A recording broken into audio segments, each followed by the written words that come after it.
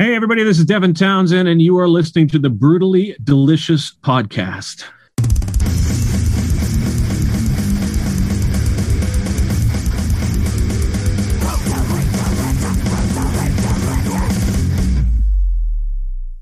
How you guys doing? Doing all right. I can't complain. I'm in Richmond, Virginia. No, sweet. Yeah. Have we met before? Yeah, we've been on. I've done a couple of things, but we did some stuff on the boat on 70,000 tons. Right. That's what I had wondered. Right. And then you did something with me way back at a Heavy Montreal with the ink blot test. Do you remember that? Oh, yeah. That's great. And I've spent a bunch of time in Richmond, Virginia, like a bunch of time, right? Really? Between Guar and Lamb of God, both of those. Spent a bunch of time with Dave Brocky at his place there before he passed away. Yeah. We did that Lamb of God there in the shittiest studio ever. Really? Yeah, man. And I learned a lot about it. Like, what was it? Oregon Hill and the home of the Confederacy and the whole works, right? Like, man, that's all going up in smoke now. They've all summer long, they're taking all those monuments down and destroying all that stuff. Man, I remember when Brocky had his page up, he used to just take photos of the monuments and just give them shit. Like, it was awesome. Actually, I know we're going to get to you in a second. I know you're on a timeline, but I think it was Balzac, one of the members of them, recently took his video camera down there and was interviewing people. And because now the monuments are totally spray painted over with all this. Sure. All the stuff. So he's been doing like video stuff. They're in full uniform and it's been kind of comical. I'm sure, man. Yeah. And well, it's good to see you. It's good to see you, Chris. And what's your name? Rena. So you're in Finland. Where are you, Chris? I'm in DC. Washington. All right, man. Here we are. I've only been here for about 3 years. I'm from your neck of the woods. Where are you from? Vancouver. Oh, no shit. Yeah. You're on the Sunshine Coast, right? Yeah, sometimes we're in Coquitlam a lot of the times, and we're moving up back and forth a lot. Yeah. But your studio is on the Sunshine Coast. Are you up near Garth's place? Yeah, well, that's where we're recording the next one is Garth's. Oh, cool. Is he producing it? Yeah. Oh, wow. Yeah, and we've got what's the guy's name? Joe Baresi is doing the mix. Wow. Yeah, so it's going to be great, man. And I mean, I spend most of my time in Coquitlam, but Garth's up on the Sunshine Coast, so it's a nice jaunt. Yeah. I lived in Coquitlam for quite a few years. Yeah, it's good, man. I mean, it's like everywhere right now. It's the chaos of the world has infiltrated every corner, right? And everybody's just trying to figure out how to navigate it. Yeah, the beautiful part of Coquitlam, for these two that don't know, is that you can walk out your door and be on the side of a mountain in like 2 minutes. That's true. Chris, you want to start? Yeah. So I've noticed throughout the pandemic, you've been doing a lot of live streams. How was that? I'm not sure how do I phrase this. How did you adjust to doing that? That must have been kind of weird at first, like the very first time you did a live stream. No, there's no audience feedback. There's no nothing. And you're known for being like a very crowd-oriented performer. How did you adjust to that situation? I mean, it's like you could extend that question to every aspect of life over the past year for all of us. I mean, I think that there's a certain amount of there's no option that makes adjustment to things pretty straightforward. It's like if there's no choice, you're like, well, I mean, I would just say that everything has got a learning curve, but once you've kind of taken that into consideration, that there are differences and there is a bunch of change afoot, then it's just a matter of just navigating those changes. It's not like my performance style or my work is so rooted in a certain thing that it's immutable. It's just, I just woke up one day and here we were. And so I just started doing live stream. I think the hardest part about it was not the interaction with a static camera, but more so just trying to figure out how to make fucking OBS and Streamlabs work, right? Oh, that was actually going to be my next question. Yeah, like, man. How are you dealing with the mix side of it? Are you doing it yourself? Do you have an engineer working with you? No, it's me. So what I ended up doing is I make a session that runs concurrently with my Streamlabs. And what it is it's all in a row that gives me enough time in between songs to sort of have some banter. But I've got a click track going in my ear. And then prior to each song starting, like 10 seconds before, my voice literally says, shut up in my headphones. And that's where I know how to stop talking. And then what I've done is I've made a bunch of MIDI tracks in the session as well that control my axe effects. So from my patches or whatever, right? But then also at the same time, I had another stream of MIDI tracks that were sending MIDI information over our network to the laptop that was doing Streamlabs that would then change the cameras, right?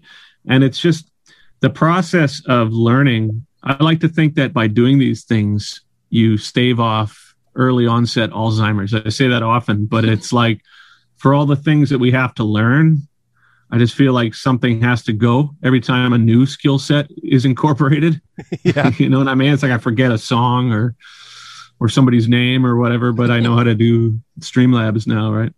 Yeah, that's amazing, you know, because your live streams have been really successful so far, just by judging on social media at any rate. Like, I mean, I don't know.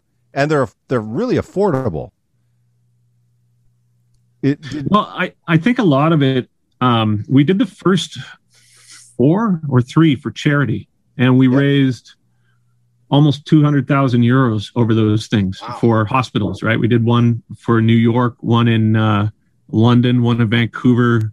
Oh, I guess it was the 3, but it was, and it was successful. Yeah. And, I think that gave us some sort of momentum, right? Because my reasons for wanting to do that in the beginning is because we had done a GoFundMe because we had lost a lot of money on those tours when they fell through, and people were very generous. And so I thought that was an opportunity for me to like sort of even out the score. I mean, I think you can't just accept donations and then not do the same in return. It seems like energetically you're going to end up causing yourself problems if everything is just accumulation, right? But it's been good, but it's been a lot of learning, man, like every day. Well, you kind of have a reputation. Now I could be wrong, but your reputation is that you're very particular and everything has to be musically correct. Was that a hard challenge to get over when you're doing the live stream? Because you're doing it all yourself. You have to cut yourself some slack in one area or another area. There's a certain degree of perfectionism that becomes a liability. And the way that I have tended to find a solution to that is give myself deadlines, like hard deadlines, like today with Puzzle, right? Like there's that old adage that a mix is never finished. You just have to abandon it at some point. You either run out of time, or you run out of money, or you run out of both. Well, it's like left to my own devices without any deadlines or without any parameters. I would never finish it because the nature of music and the nature of a mix is it's never perfect. Maybe that's the reason why I keep making records, is because my perfectionism is often thwarted by my timelines, right? So you just do the best that you can. And at a certain point, you know, you have to just take a deep breath and be like, it's not perfect. Next, you know? Right. Yeah. I was actually, sorry, Bruce. I'll one more. I was actually thinking about your live stream situation, because I remember when you did a live stream with TuneTrack where you wrote a song in like, they gave you 2 hours or something like that. Yeah. and there was all kinds of live stream problems that were happening, and your mouse wasn't working, and there was all kinds of stuff that was going on. But That's what made it entertaining. But now live stream is like that's kind of stuff wouldn't happen anymore. Oh, it does. Oh, it does. I mean, I think the thing is, man, is it's like one thing that I think I really got going for me in my career over these past 3 decades or whatever it's been is the amount of times that I've failed, you know, like publicly. The amount of times that I've made a record that hasn't sounded like sonically that great, or, you know, we had a big opportunity at a show and my voice wasn't working or whatever. It's those moments that I think my ability to handle these things were sown, in a sense. There's some people, or even in the past, like if things went south and you're just like, oh, it's not perfect. I love it to be perfect. Therefore, I can't continue. I mean, it's not really like that. That doesn't really make sense in this world that we live in. So my fingers are always crossed that things don't go ass backwards. But if it does, I'm like, okay, well, we'll deal with that. You know, what's the worst that can happen? People can say, oh, that sucked. I mean, it won't be the first time. So onward, right? Yeah. Bruce? So I'm just going to dive into the Devolution series. With 30 years of material, like you just said, how are you picking what you're putting out there, and is it difficult to choose? I think it's a combination of two scenarios, one of which is like the order of magnitude thing that we had done. That was because when they were telling me what that was going to cost to do that tour, I was like, okay, so if I'm going to do that, I'm going to choose my own songs, because, you know, if I'm going to pay for this, I'm going to make it my own thing. Right. And so I chose a bunch of songs that I liked, like Gatto and War and, you know, things like this. But when it came to some of the live streams, it's you have to play ball, because as much as we want to play that artist card and be like, oh, you know, I'm an artiste and this is the way it goes, I can't do what I do without the audience. So for every opportunity that I have to choose my own set list, I like to sort of counter that with like a by request one and say, okay, so I did that. I kind of got my yayas out with that. What do you guys want to hear? And then that's how the quarantine one, when we're on outer space, that one, that's how that one came together. And also the Halloween show that we had done, it was by request, but sort of rare tracks, things that I'd never played. That was a pain in the dink, that one, because by the end of it, I was like, wow, there's a reason why these songs have not been played before. I can't sing them, right? So nice. Yeah. Oh, that's awesome. So just going through that, then, I mean, there's still stuff you need. I mean, you'd have to filter through, right? Because yeah, there's so much you do. But you know what? I think a big component to making this work is just accepting the fact that, for example, this puzzle thing that I mixed today, I've been mixing for the past several months. There's thousands of moving parts in each song, right? And the way that mix is going to come together, it has a certain degree of dependence on technical skills. But really, beyond that, it's like luck. Because if you've got 1,000 things that all are interrelated, it's going to depend on the frame of mind that you approach it. Like if you're frustrated or if you're tired, it's just going to look like chaos.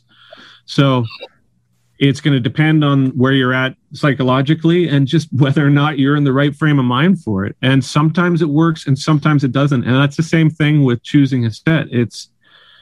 But I think one of the most important skills that I feel I have in my trip at this point is just like, you have to accept that, you know, sometimes you win and sometimes you lose, and that's it. So I think if you can deal with that, then you're in a good place, right? Oh, I agree. But staying with that for a second, being the perfectionist that you are, letting some of those demos and some of that stuff go out, was it difficult to let some of that go, knowing that it wasn't the way you wanted it? Not as difficult as just trying to go to the grocery store lately. You know what I mean? Like, you know what I mean? Like, dude, everything's difficult for all of us all the time, man. You know what I mean? So in the scheme of things, it's difficult. Of course it's difficult. Yeah. But, you know, what are you going to do? All right. Rena. It's like everything's a gong show lately.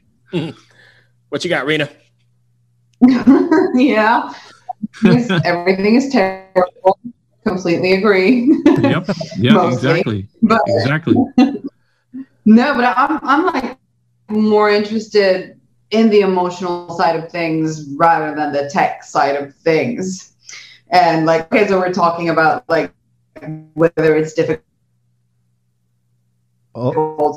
to let go of a demo that you maybe are not completely happy with. It sort of like sounds like that you've struggled with the idea of win or lose, like that you win some, lose some, that there's, you know, that's sort of like an epiphany that you've had to come to. Has that been like a catalyst to your art in a way? It's a good question. And I also think a lot of it just comes down to, well, what's more important to you? You know, the fear of looking like an idiot or getting your stuff done, right? And I think that for me, getting the work done, in my experience, the only way that I've actually ever successfully completed something is if I was able to accept that potential of failure as being a part of the process. And so the win some, lose something, if I felt like that was where my hang up was, you know, that you may lose or you may win, then I probably wouldn't be able to function in the ways that I have. And so, like we're saying to Bruce, it's like, yeah, everything is crazy. Everything is difficult. But there's something really inspiring about that too. It's like, it's not like the alternative to this particular mindset is simple. It's like the alternative to this is just as difficult. So you just have to choose which difficulty you're going to be most comfortable with and just roll with it. But I think that's just a lot about being an adult too. You know, it's like, I think that when we're younger, when we're kids or when we're teens or whatever, we think, oh, well, that's clearly insurmountable, that problem there. But as you get older, you're like, it's insurmountable, but it has to be done. So, right. You know, I think this is referencing your kids again, isn't it? Like, well, it's not just kids. It's not just kids. It's aging parents. It's interpersonal relationships with people who share different opinions. It's like, you know, having altercations with people that you have ideological differences with. I mean, the mechanism's the same, I think.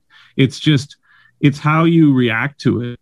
I honestly feel that. And I think that how you react to it is the same process, no matter what the problem is.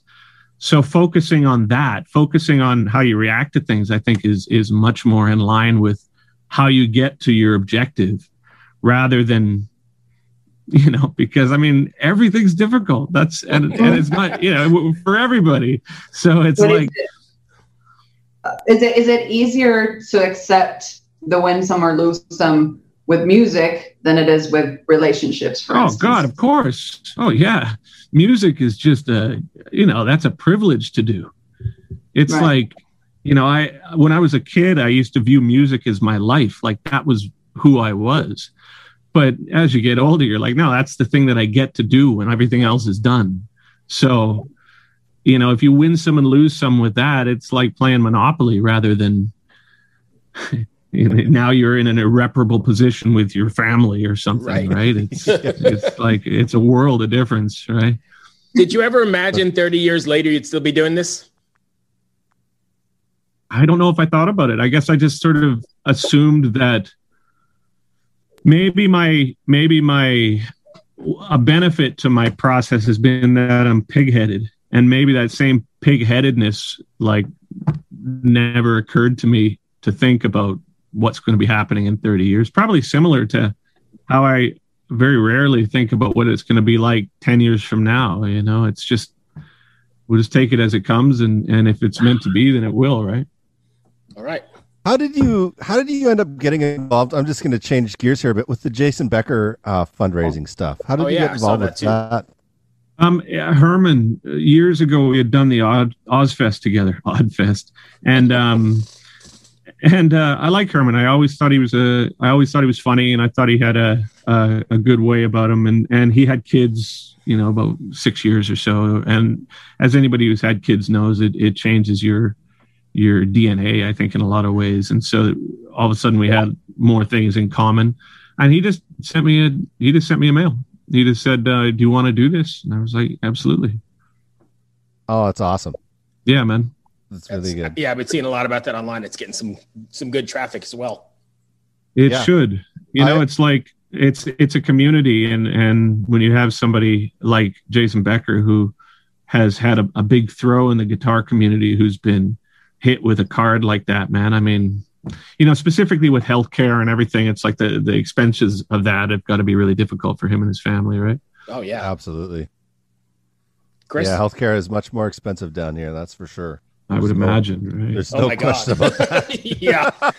Yeah, I'll speak to that for sure. Yeah, Chris, you got anything else? I don't know. Yeah. Rena? Yeah, I just talk about kids all night, but you know, you can go whatever, you know. Is that the? I have a technical question if I'm allowed to ask it, Bruce. Yeah, of course, man. Cool. So you use the Axe effects a lot for your guitars, you were saying? Do you use amps when you record, or do you just stick with the Axe effects? It depends. I mean, I guess it also depends on the nature of the music. For example, on Empath, I had gone down this avenue of wanting to get the best guitar sound I could, right? And so I rented this fancy studio and I got 10 heads and the best cabs and all sorts of these silly boutique overdrive pedals and, you know, had it all set up. And I went through and we got a bunch of really cool sounds, but then I realized that the density of that music was in opposition to the size that seems to be what people want to get out of amplifiers. You think, oh, I want this big guitar sound. But then when we got this big guitar sound, it was too big for the music. There wasn't any room for anything else. And so when I tried to filter it, I tried to do, you know, your high and low pass to try and get, by the end of it, all I was left with was this gnarly mid-range thing that was just sound like shit. So what I found for that really worked was when I reamped it through the Axe effects, I was just by nature of the digital stuff, it's like a full frequency sound that's smaller in a sense, which is why a lot of times people are critical of it, because it's like it's not as burly. But I found that with the orchestras and choirs and double kicks and kittens and cows and shit, it's like all of a sudden it's like I needed to have like a smaller version of a bigger sound in order for it to sound cool to me. So I went through that whole process and spent a bunch of money trying to get this big guitar sound. I just went home and reamped it. So, but I mean, it's like at the same time, when I go up to visit Garth, there's going to be, you know, he wants to do it with real guitars, and the nature of that music may be different. Like, who knows, man? I think it's fair to, like everything in life, just have an open mind to things, because sometimes it's great for it and sometimes it isn't. It's like there's no tried and true thing that says real amps are unequivocally better. It's like they're better for some things, but in my experience with Empath, digital was better for that, for me, right? Yeah, and Garth definitely has a plethora of amplifiers and cabinets to choose from. Yeah, man. Do you work with... Yeah, man. What's that? Sorry, Devin? Do you work at Silvercord? That's Joe's studio, right? No, I interviewed Joe. When was it? It wasn't when you played with him at the Vogue. It was, man, I can't remember. It was 2015, I think. I interviewed them. Okay. I interviewed Joe backstage when they were going on 70,000 Tons of Metal, or when they were booked to play 70,000. Sure. So I interviewed them there.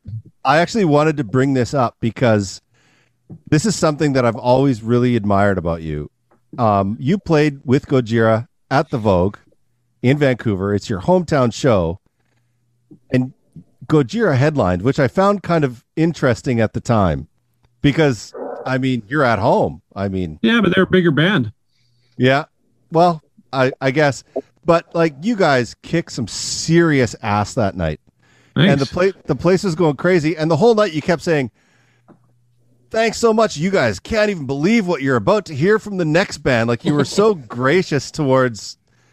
Well, like, I mean, thank you. That's a very nice thing to have recognized. But at the same time, I mean, I meant it. It's not like, you know, I'm not trying to throw a line for any reason if that's, you know, if they... No, I don't think so. At all, man. I'm just kind of like, you know, within this scene as well, there's a couple of bands that, I mean, I don't want to go on after, you know?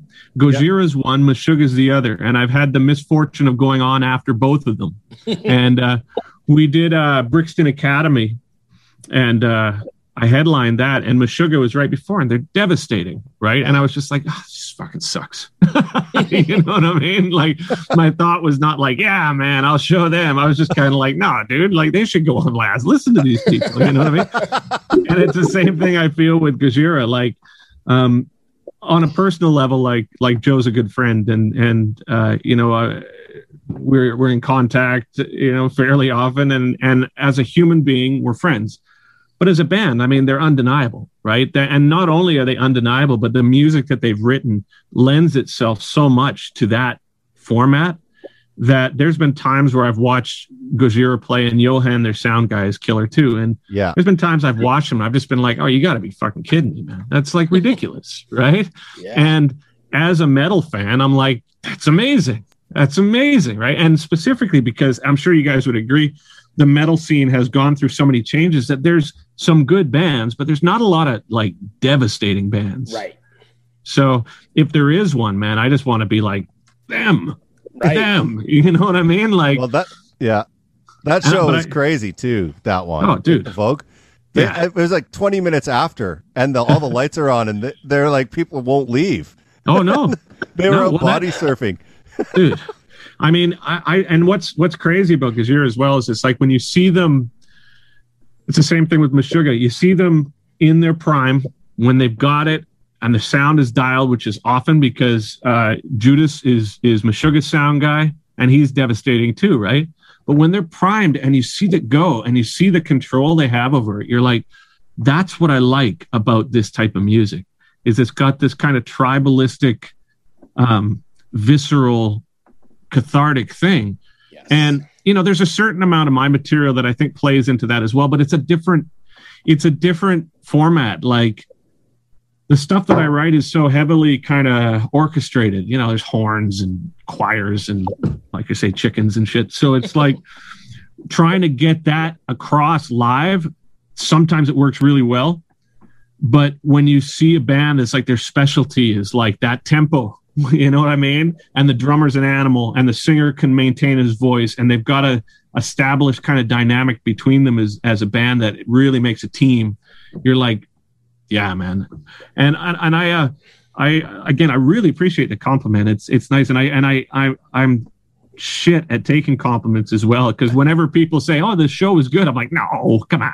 You know what I mean? I felt like you guys were devastating that night. So it's awesome. Yeah. It's great. Thank you. It was just, you know, and it's like, I always found it strange because before that, you didn't really play in Vancouver very much, but everyone always knew you were from Vancouver. Yeah. You know, like I remember going to the jam space at the Rubber Room and they'd be like, oh, you have to check out Devin Townsend. And I was like, man. Who's so Devin Townsend? You're from Coquitlam too, man. I mean, it's like I was born and raised in Surrey, and I think the thing is as well is for me, Vancouver is where I live. And in a sense, I like to function anonymously at home. Yeah. You know, it's like I got no desire to like waltz into a place, you know, with a pair of fancy boots on and be super conspicuous, right? Like I'm happy to like go around the back. Even when my friends' bands come to Vancouver, they're like, "You're gonna come to the show?" I was like, "Well, here's a better idea. Why don't we go for coffee, right? and then have a good show, right?" Like I and it's not because I'm so concerned about being seen or something. It's just that it's too loud. And I know that sounds like totally in opposition to someone who plays heavy music for a living.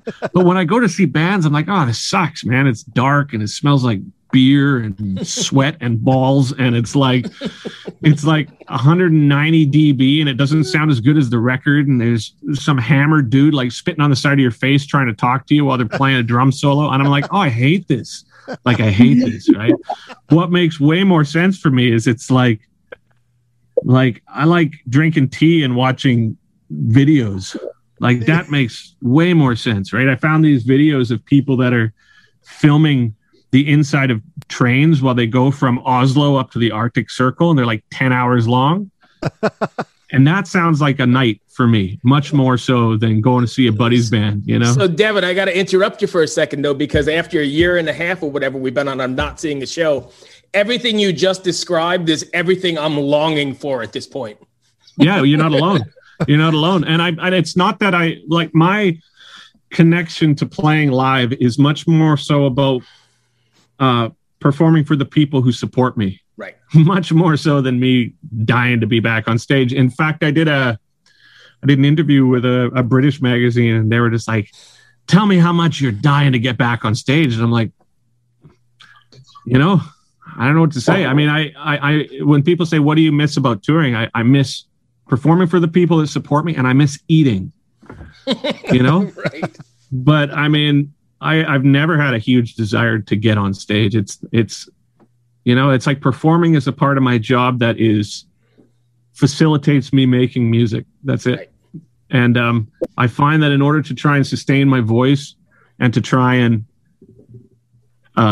keep myself emotionally balanced enough in a completely surreal environment like that, where you're the focus of attention and you know, you're traveling and all this shit, it requires a lot of, like, it takes work from the morning to the night, and, you know, to exercise and to keep my brain together and to try and be present enough for the people who support my work without letting it like go to my head or like getting the criticism go to my head or whatever. Dude, it's like constant effort. And so, you know, it's not saying that I'm like, oh, it's been fantastic to not be on tour, because this year has been the anxiety of this year, as it has been for everybody, regardless of what side of the fence you're on, has been fucking crazy.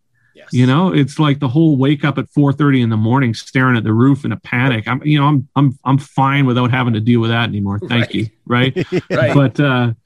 But at the same time, it's like anything, you know, you have to choose what side of the things you're going to focus on. And for me, I'm home and I have the opportunity to work and make music. So that's what I'm doing. And then when I'm on the road, that's what I'm doing. Right. Like, you know, and there's good things about both, right? There's good things about both. And there's also a bunch of shit with both, right? We're just about out of time. Rena, you have anything else? She's frozen. She's frozen. She's frozen in a smile. That's awesome. Devin, I want to thank you for being so gracious and letting us reschedule. And I know you're super busy, and I appreciate Rena. You there? Yeah, she's not. Frozen. She's frozen again. Devin, thank you very much. Good luck. Thanks, Stay man. safe. Thanks for taking the time. Guys. Take it easy. Bye. Thanks, man. Bye-bye.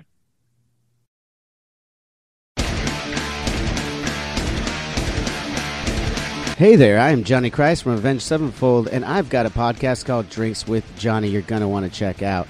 I sit down with a bunch of different people from all different walks of life, from professional wrestlers to actors, comedians, fighters, musicians, everything in between. I'm just looking to make some friends and have a good time doing it. So if that sounds like something you're into, go check out Drinks with Johnny, streaming everywhere now.